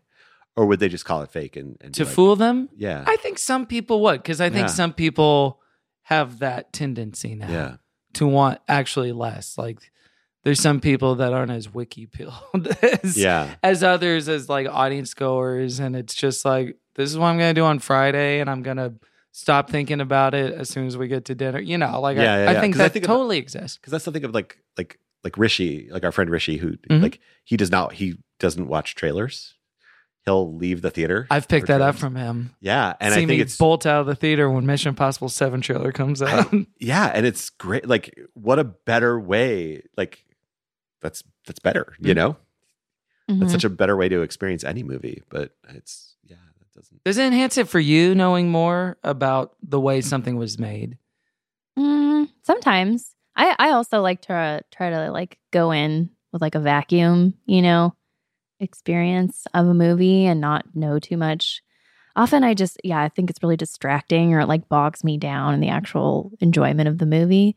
But like post movie or things like that, I think it can add a lot, or illuminate or change the way I feel or the way I enjoyed something. You know, if I do find out like the set was terrible, the people that controlled these decisions, you know, I go into a movie assuming the actors and the talent, you know, were bought in, were good with what was happening, and were on board. And if I find out they weren't, and they got these performances out of them in a way that was, you know, manipulative or whatever, it definitely changes the way I like feel about, you know, the same story I just watched of like, oh, that was crazy because it was crazy, you know, like it wasn't like, oh, they did a good trick, you know, or something like that. So it almost becomes a less impressive endeavor, is what you're saying. Yeah. Where it's like, oh, you just did it. You just like scared Shelley Duvall so much, you know, like, so it's incredible what she did, but I hate now to see that because I know what she was going through or whatever, you know? Right, of course. So anyway, but sometimes it adds like more fun. It's like knowing what they did with the Mission Impossible train sequence or whatever, and imagining how they were able to pull it off. It can be really, really fun to find out. I wonder if you could ever. I wonder if you could just manufacture a better. Like I think of like when the Arcade Fire released Funeral, they were like, "Yeah, we went to a bunch of funerals because so many people died in our lives," and then that was like just all a myth. But it got people to talk about the album. Yeah, it'd be more fun to just like make stuff up. Probably. I wonder if that's. Yeah, I wonder if you could like manufacture like some crazy story about what happened. That's what Robert Pattinson would do in all his interviews. He would just like make up lies. Really? Yeah, like every, you know, media press interview, he would just like totally make up stuff, and it would change every single time. God, I wish I could do that. That sounds like that's Dylan S. Bob Dylan would do that. He'd be like, I based it on this. I can't lie. Like, I'm really bad at lying, so I would never be able to pull that off. So. That would be so fun. What did you all think of the end of the film? The end of the film was wild. Well, also, here's my introduction to the Exorcist steps, which obviously so much of this movie was shot in DC, and you can go to the Exorcist steps. There's a plaque there now for, you know, wherever it is it in Georgetown maybe? But a movie I saw before I saw The Exorcist this year was a movie called Ghosted. Oh my God. Which you can watch on Apple TV Plus, starring Chris Evans and Ana de Armas. Oh yeah. And there's a scene in which someone, I don't think it was them given the way they shot it, but their characters, they're like, I'll race you to the top of the steps because I'm flirting with you or whatever the hell's going on in that movie. And they run up there. Exorcist steps. Yes. And it's not like, hey, it's the Exorcist steps. Let's race up there. But that was my intro to it. Funny. The ending was really effective for me. That the demon eventually enters the younger priest Damien, and then he flings himself through the window and then down the steps, and then is prayed over by another. What's the name of that man? That man who the actor in real life passed away. I think that was tragically. A real priest, right? Mm-hmm. The other guy, yeah. Yes, he was a real priest. Father William O'Malley was. There are his a name. lot of like real, like yeah. Oh, just kidding. Cool. He died this year. I didn't study anything before I went. See, and isn't that nice? But I found that part actually to be the most moving and affecting. His hand like grabs it, and you're like, oh, he's still alive. Oh my God. Yeah. As far as like from a faith perspective, because I guess technically that's still the premise of this podcast. We talk about things from a faith perspective sometimes. And this feels like it is so funny that we watched Pope's Exorcist before. I know it is funny. This one. Also, so much of the Pope's Exorcist, I was like, oh, there's just dead ass ripped off this. Like it's the same you watched stuff. The tummy writing. Yeah, Come on. You should have seen this one. This should have been like the first thing that you covered because it's like the definitive religious horror movie. Like, again, we were warming up. The Omen wouldn't even exist without this film. Yeah. You know, Yeah. Right. That was a few years later. I think what's fascinating is how like you can look at the film two different ways, right? Like you can look at it from the perspective of like, if you don't believe there's a God, you're like, well, look, this demon made a priest kill himself. So obviously, you know, God abandoned him. Yeah, exactly. Mm-hmm. But the majority of people and what Friedkin was intending is like, no. Like faith is what destroyed evil here. And I think that's why religious horror films do so well typically is because it actually reignites people's affirms faith. Yeah, the baseline premise is God is real. And once you buy into that, you know. And we even talked about like some of the tropes of religious horror films as we've observed them. And it's usually one of the main characters doesn't believe. And whatever the supernatural thing is going on, they're skeptical, they're scullying it up. And then they are eventually won over to whatever the events are. There's one of those in the classic Pope's Exorcist. There's obviously the parents in The Omen. But in this one, what is actually more terrifying is it's not even about like Ellen Burstyn being like, no, there's no demons or anything. Exactly. It's more everyone else is not quite like locking into like those around her. It's not like an arc she goes through. She's more like, this is beyond comprehension. And she's so messed up even after all the scans that we've done. But there's something really beautiful. Like I find it really beautiful, the priest's journey of like having this horrible thing happen to him with his mother. And then he's there and he's through his work, in having to repeat, the power of Christ compels you and realizing, oh my God, I have to, in order for me to help this girl, I have to believe because my devotion is the only thing that's going to help defeat this thing. Mm. There's something so profound about that. And then him, I'm so glad that they handled the way that the repossessed, like typically now it's like, if he was to be repossessed by the demon, there'd be like some CG effect of like blue smoke coming out of her mouth and going into his nose. Oh, and then, yeah. Some sort of crazy performance. And here it just sort of happens invisibly. Mm-hmm. But I forgot how quickly he was just like, yep, I'm going to jump out that window right now. That call. And the harrowing, that moment after, I actually wondered if they ever considered ending the movie right there. Like he jumps out the window, he's lying on the ground, boom, out, and whether that would actually, it's too harsh of a dismount for most people, but.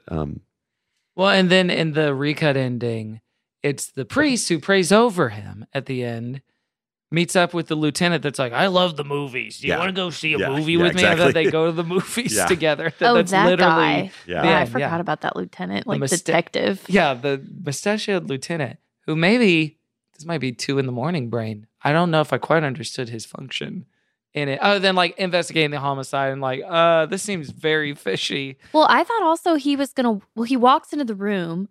The other priest is just flown out of the window, and he thinks that little girl did it. And now he just saw her do it again. Or sorry, he thought he did she killed the previous guy, the director. Watch out. And then she just killed this other guy. Like, according to him, he didn't see her flying around or any of the demonic stuff. Like, he just saw the aftermath of a murder, basically. But for whatever reason, like, they walk free. Yeah, I don't think they probably had the time to go into like that's an interesting thing because what did he do with that case? That happens so often when you're writing, where it's like the side character. You need to know, okay, what does the side character know? What do they know and what do they not know? Because you don't want the audience thinking about that. And I think they just went by yeah, he'll learn the story eventually and he'll be cool with it. Yeah, I guess so. I guess I thought he was gonna be a bigger part of their ending, and then like Ellen Burstyn would like be on trial with her daughter for a while or something. I don't know. But it is fascinating. Like I feel like those sorts of characters typically do have a movie arc too. And the absence of one is what makes this so real. Like it's like those jagged edges that feel deliberate, like the Iraq scene, or even like the fact that Ellen Burstyn is sidelined during the climax of the movie. Where it's just like, you're going to not be in the room. Yeah.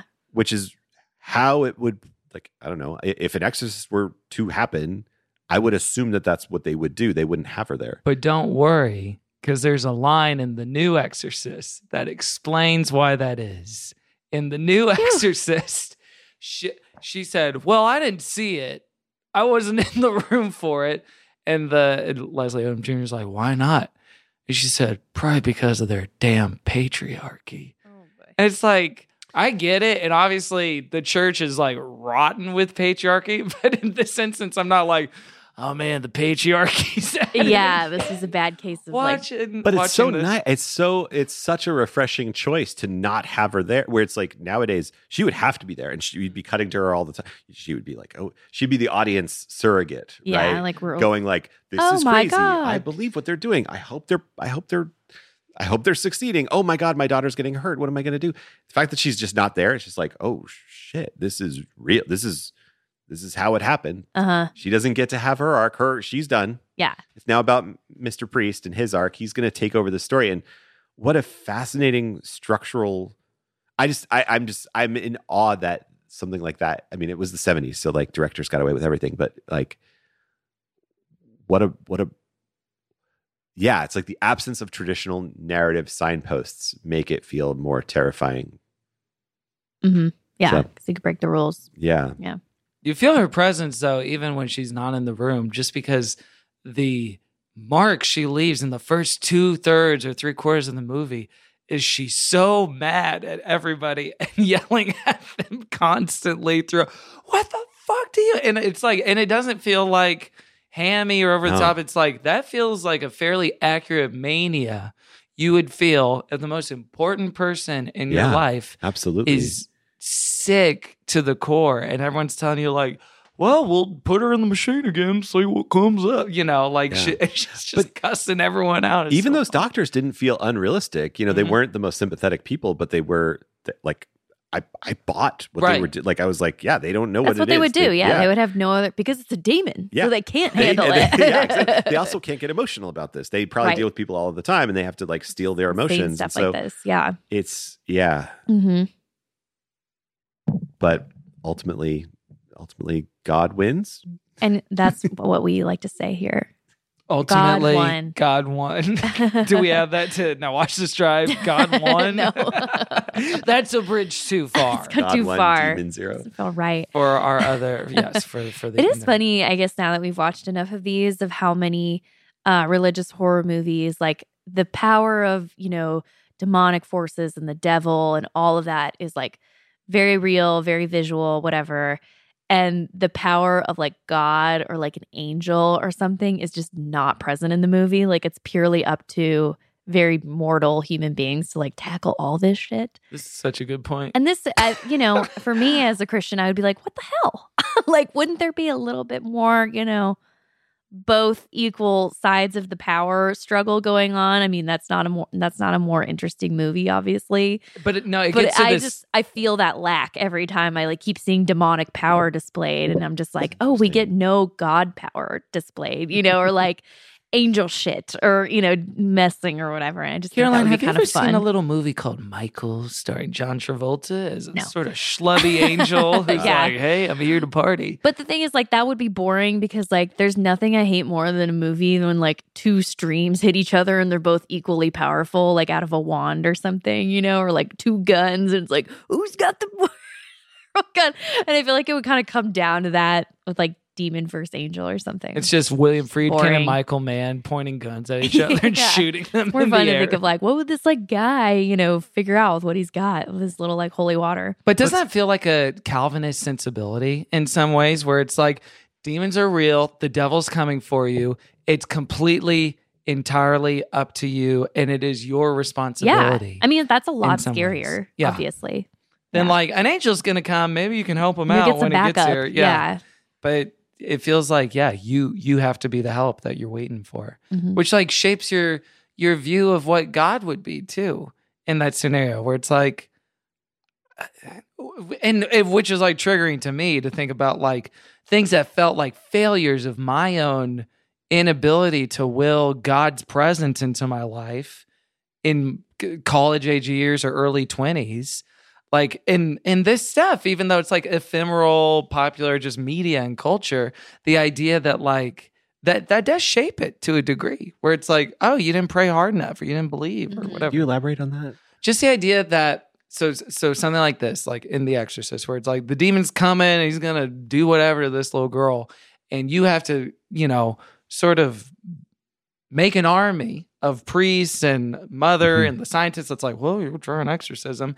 That's like so up to you, puts the will and the goodness of God so much in your hands, rather than like this thing of awe and wonder that you can observe, in the same way that would feel of equitable power standing with the demonic and dark forces. So then things like that, pervasive in media, like religious horror and all these like movies that we've watched, do ultimately start to shape a view of God that's like, you're not fighting demons every day, but like the metaphorical stuff of like, well, whatever, maybe it is an addiction or just like some stuff, or just like you get in your own way, your obstacles, then it does make your inability to do so feel even more damning, because it was always up to you in some ways. Right. Because you've received that message passively, actively, implicit and explicit from all this stuff, including mainline evangelical theology, as well as the kind of makeshift slam together theology of popular films, is telling you like,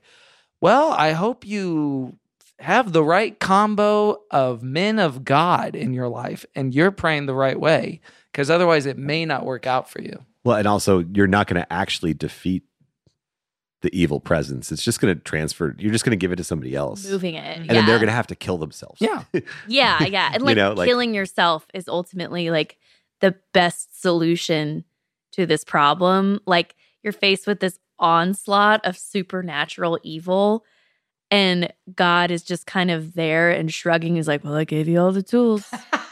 Yes, that's what I feel. He's the snowman. He gave us all the clues. You had everything you needed, It can feel like that in like, the most... Very unfair battle. Yeah. I don't know if that's like the most cynical read of it, but I feel like that stuff does matter, and it does end up shaping people's vision and idea of like how God works. And I feel like I got to lean on the Catholic Church to help me with this stuff. Like, things are dire. And there's process and red tape, the bureaucracy of it all. My priest is drunk. How is this then? This is fascinating.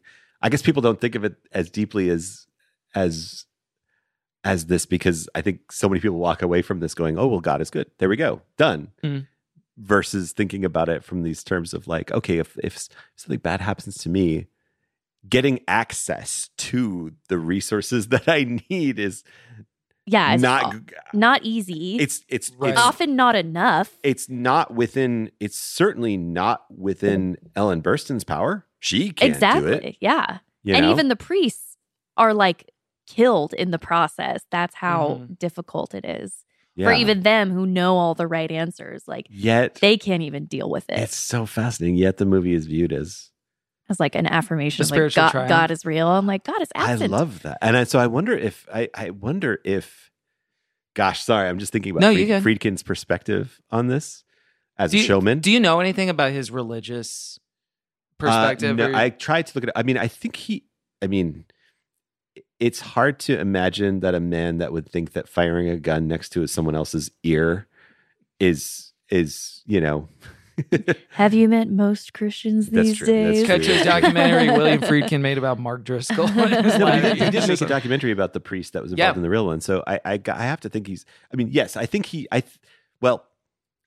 I guess it just all depends on whether or not the public-facing version of Friedkin as a spiritual person is in fact a spiritual person, or if he saw this as like, oh, people think this movie's pro-God and I'm making so much money off of it, and the movie's super popular and it's going to endure for the rest of time.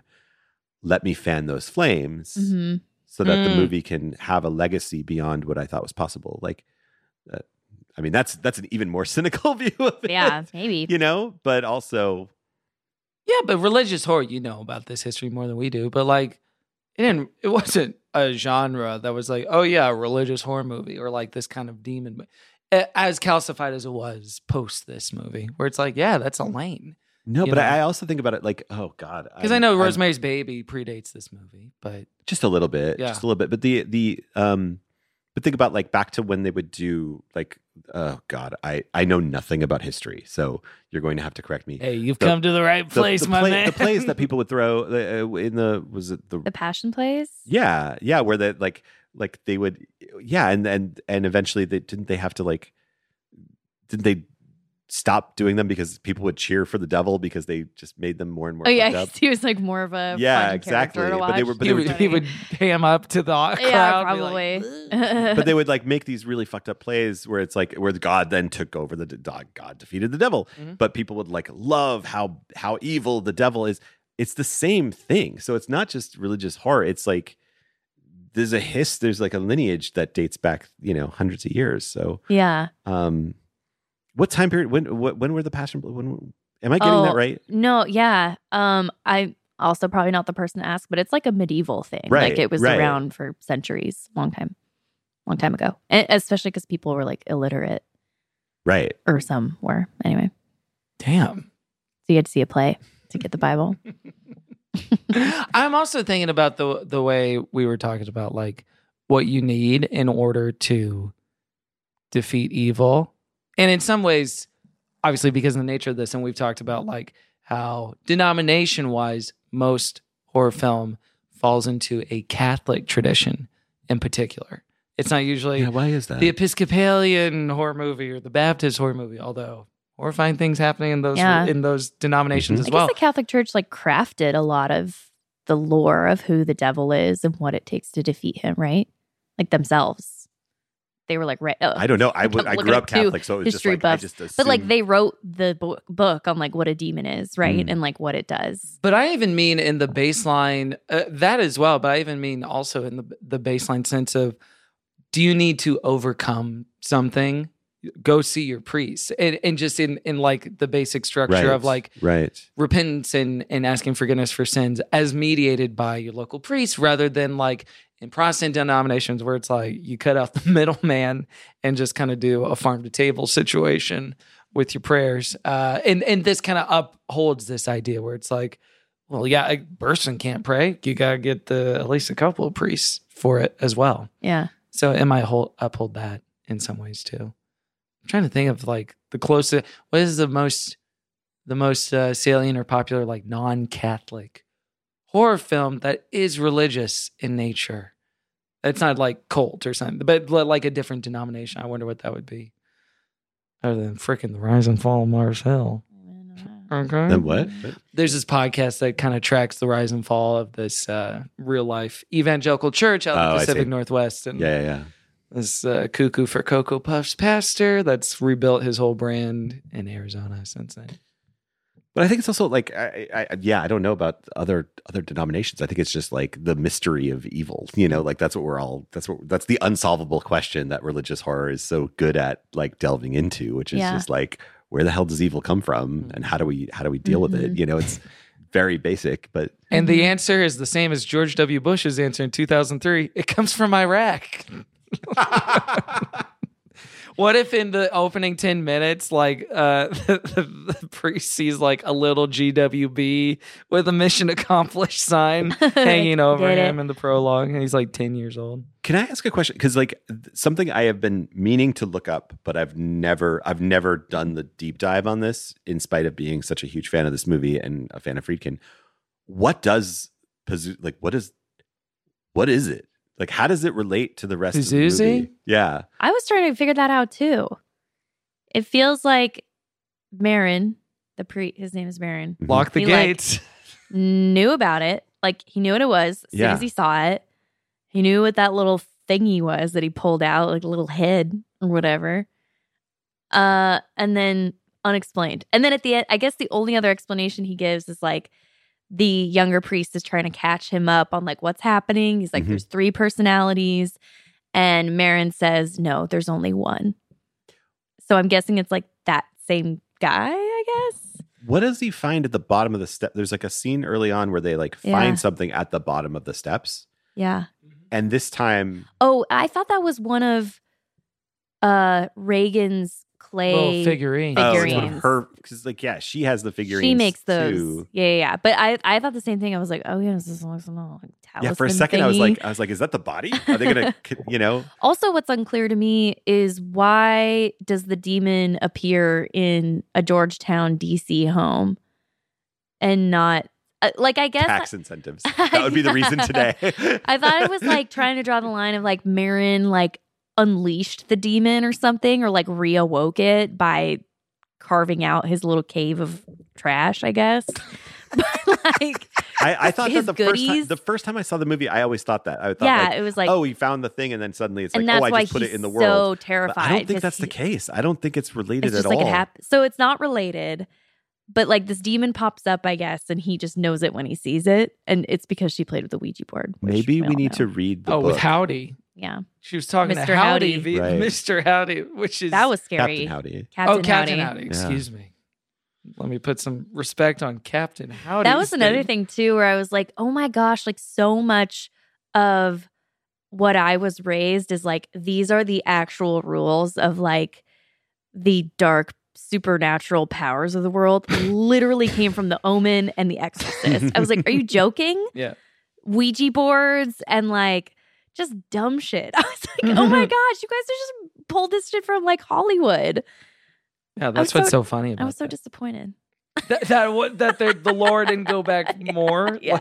I was like, this is only really recent. That wasn't older lore. I know that is what's so funny. When you realize, oh, my rapture ideas came from Tim LaHaye and Jerry B. Jenkins and Rayford Steele. Like 1989? Yeah. Are we serious? Oh my gosh. Yeah. A little more imagination or personality. Mike, are any of the other Exorcist movies worth watching? Or is it just after this? It's tough. It's like one of those movies where it's almost like you kind of wish that none of them existed, because like The Shining's legacy is pretty, it's up there. It will always be The Shining. And yes, there was that other one that was Doctor Strange that was made a few years ago that was kind of like tangentially the Dr. related. Sleep one. Yeah. Dr. Sleep, sorry. Doctor Strange. And so you kind of like, I view The Exorcist as like in that category of like unimpeachable, and somehow like having sequels makes it seem lesser than because they exist. I haven't seen all of them. But the third one, I've seen pieces of the third one, and I hear it's supposed to be the there's like a jump scare in it that people love. I saw that on Twitter. Well, let me ask you this in rewatching. Maybe this is like recency bias, but like there's that iconic shot when Father Mark Maron shows up to the house, and it's the poster and it's the fog, and they talked about like it took all day to set it up with all that stuff. Were you disappointed he got there by taxi and not by Vespa? Because watching, I was like, what is this? Like, what kind of 2-bit yeah, I was like, is this? This guy doesn't know what he's doing. He hailed a cab. He's like in a 4-wheel car. He doesn't have his own transportation. Be too delicate for Got to put a helmet on. Oh, okay, safety first, Father. Get real. Grow up, Marin. It didn't go all the way over. Honking his little horn and his little glasses and his big old hat. Cuckoo. Gracious. Anything else we want to say about this movie before we rate it using our special rating system? That's right. So the way this works, Mike, for our finale of Hell Month, is we're going to give it a holy roast or a holy toast. Holy toast is thumbs up when we send it to heaven. Or thumbs down, holy roast, we send it. And here's the thing, for Hell Month, hell is the good one. Oh, yeah. If you like it, you send it to hell. It's opposite day. That's awesome place. Where Devil and Carmen are hanging out and partying. We also have another rating system that we kind of abandoned. This is very important. Bring it back. We have to bring it back, especially for this one. In addition to rating, holy roast or toast, you also have to rate how scary it was. Mm-hmm. And the metric is 1 to 5 buckets of piss. Gallons or buckets of Gallons piss. or buckets, Wait, whatever you of wish. piss? Yeah, as if you pissed yourself so much you filled a whole bucket. Yeah. That's like 1 bucket's like not that bad. What if 5 is really bad. And if how large are these buckets? Kind of like a norm, maybe like or a gallon. I was thinking of like a Home Depot bucket. That's pretty big. So, I mean, even the baseline is like pretty scary, I guess. So you'd have to piss yourself more than you've drank fluid. Wow. Exactly. You're bending the laws. It's demonic. Well, I don't know if you've been really scared, but that can happen. It can happen. You can pee more than your bladder. You have a lot more water in you than you think you do. I know you made a horror movie and everything, but I don't know if you've read up on how horror piss works. But these are the laws of nature. Isn't there something? Isn't there? Sorry, this is like so off topic. But isn't like the percentage of water on the earth the same percentage of water that we have in our bodies? Yeah. Yeah, that's like about it's mind blowing. 70%. Yeah, you're telling me there wasn't a creator behind that? Amen. Come on now. But he's checked out. That and a banana. a newly breeded banana or whatever the hell it was. Oh yeah, that's right. Okay, I'm going to give this a holy roast. Enjoyed it a lot. I thought, like we said, it very grounded, very moving. Were you freaked out by the flash of the demon's face when that would pop up? When Damien was remembering his mother or briefly in the bed? Did you see it? I don't know if I did see it. Well, actually, I thought I saw it something, and then I was like, nope, I'll go look at that. So that tells you what you need to know. I'm going to give this, I think, only 2 out of 5 buckets of piss because there were images that were disturbing, I would say, but I slept very well that night. So that's a good thing for me. Wow. It's a positive. Oh, yeah, we turn to Mike. Well, setting it to hell means it's good. It's good. Yes. Yeah, so I'm setting it to hell. Yeah. What part of this is confusing? Yeah. And in terms of the buckets, well, it can be subjective. It's tough because it's like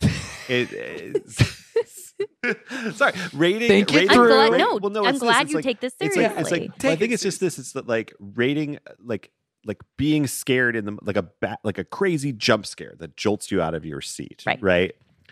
Is oftentimes just like a reaction to a filmmaking technique rather than something actually being scary. There's reflexes. Exactly. You're natural just reflexes. And then there's like, it's like someone's like a sinking. Yeah. Most jump scares are basically just like, it's like the adult version of peekaboo, right?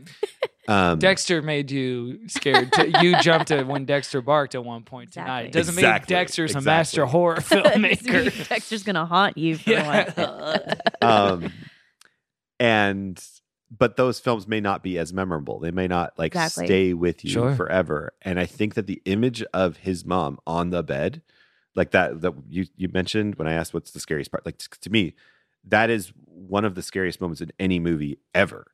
And it's a real bucket filler.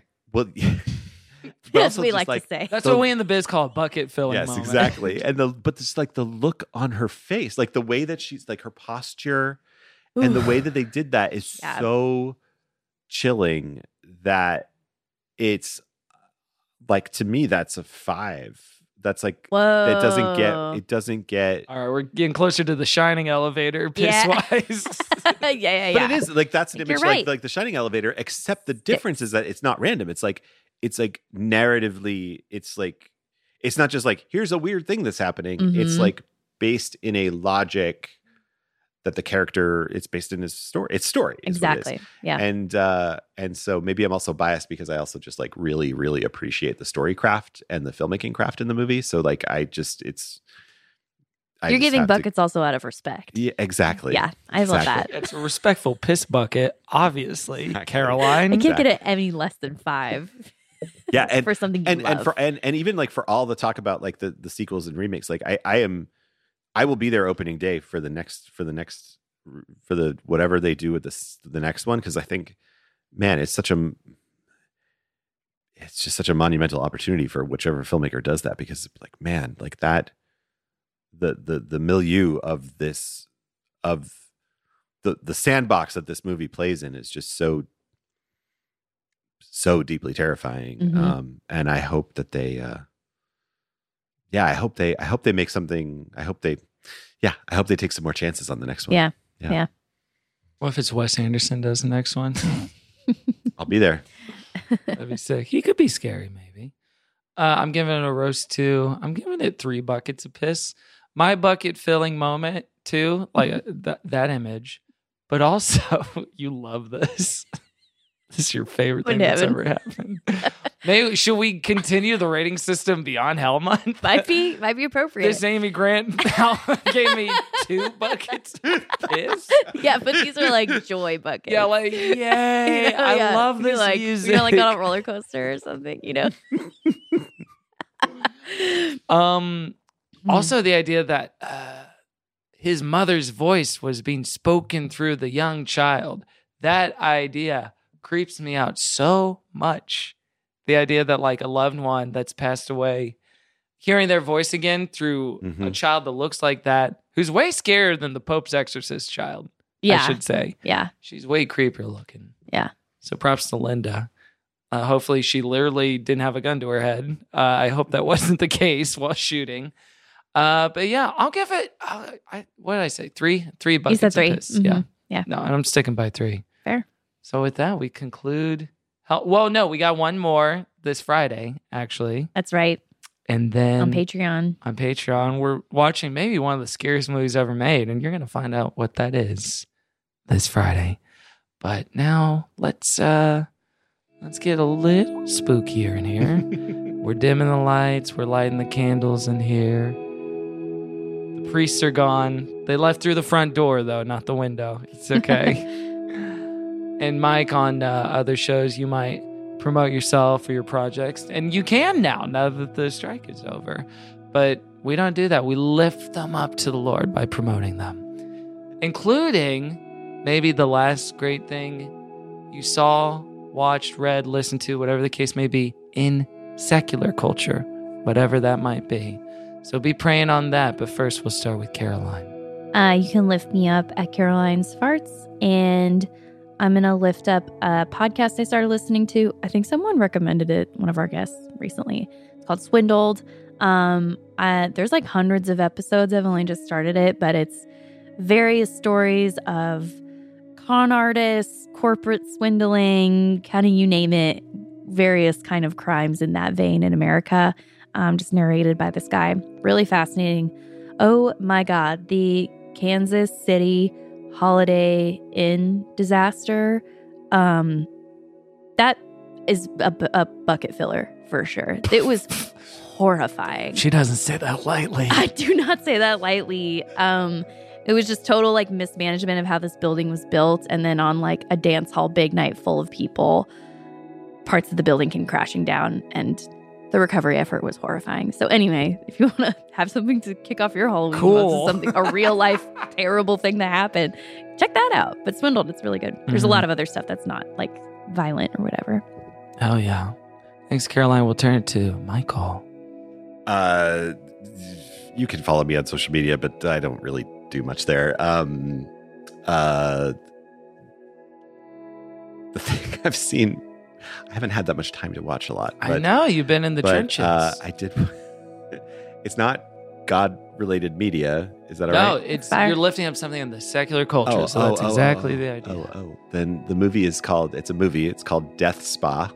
It's about a gym that's haunted, and it is glorious. It is. If you like films like Chopping Mall, you would really like Death Spa. So. That's my Chopping Ball. No, leave it to the imagination to decide what that movie's about. Chopping Ball and Death Spot. Is it streaming anywhere? It's on Shudder or something. I think so. I mean, I have the Blu-ray, so I don't know. Yeah. So just DM Mike and he'll send you his Blu-ray if you want to watch it. It's probably on Amazon. Everything's on Amazon, right? A lot of stuff is on Amazon. You watch Citadel on Amazon, the Priyanka Chopra Jonas show that they spent $300 million on. Have you heard about this show? Mm-hmm. I have. They spent a lot of money on it. You can watch it there right now. You watch The Voyeurs on Amazon. Oh, you could. Yeah. You know?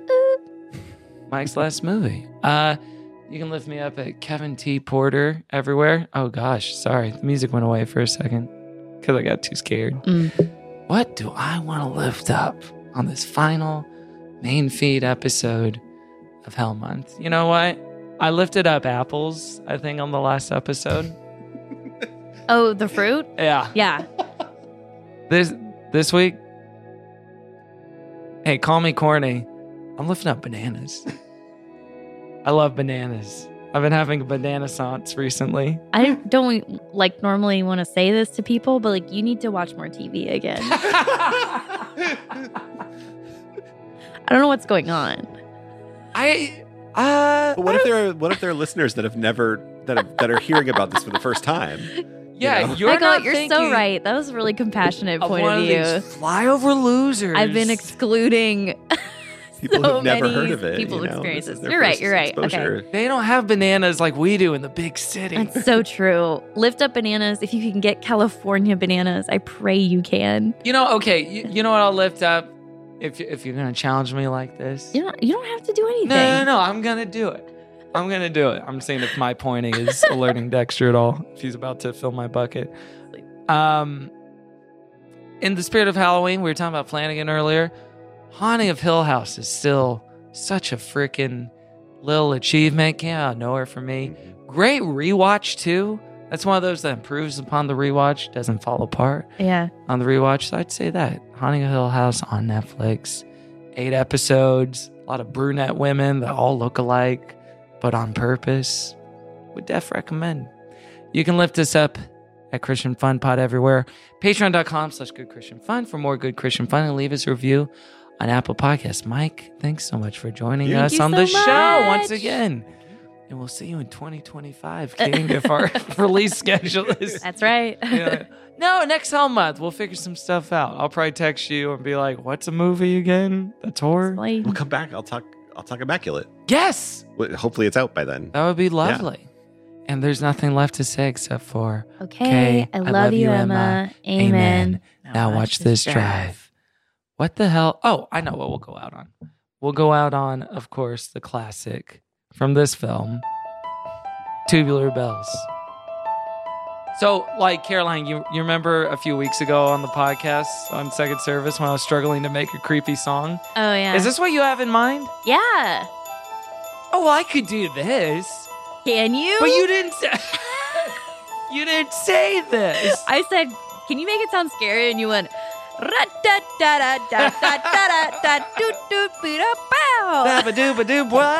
you're like, oh, scarier. That turns like a ballad from the 1970s.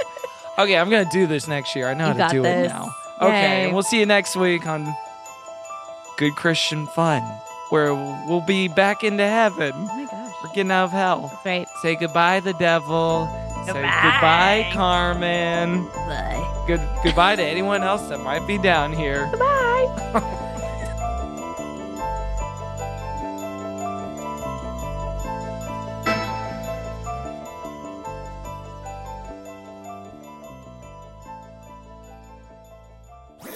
That was a HeadGum podcast.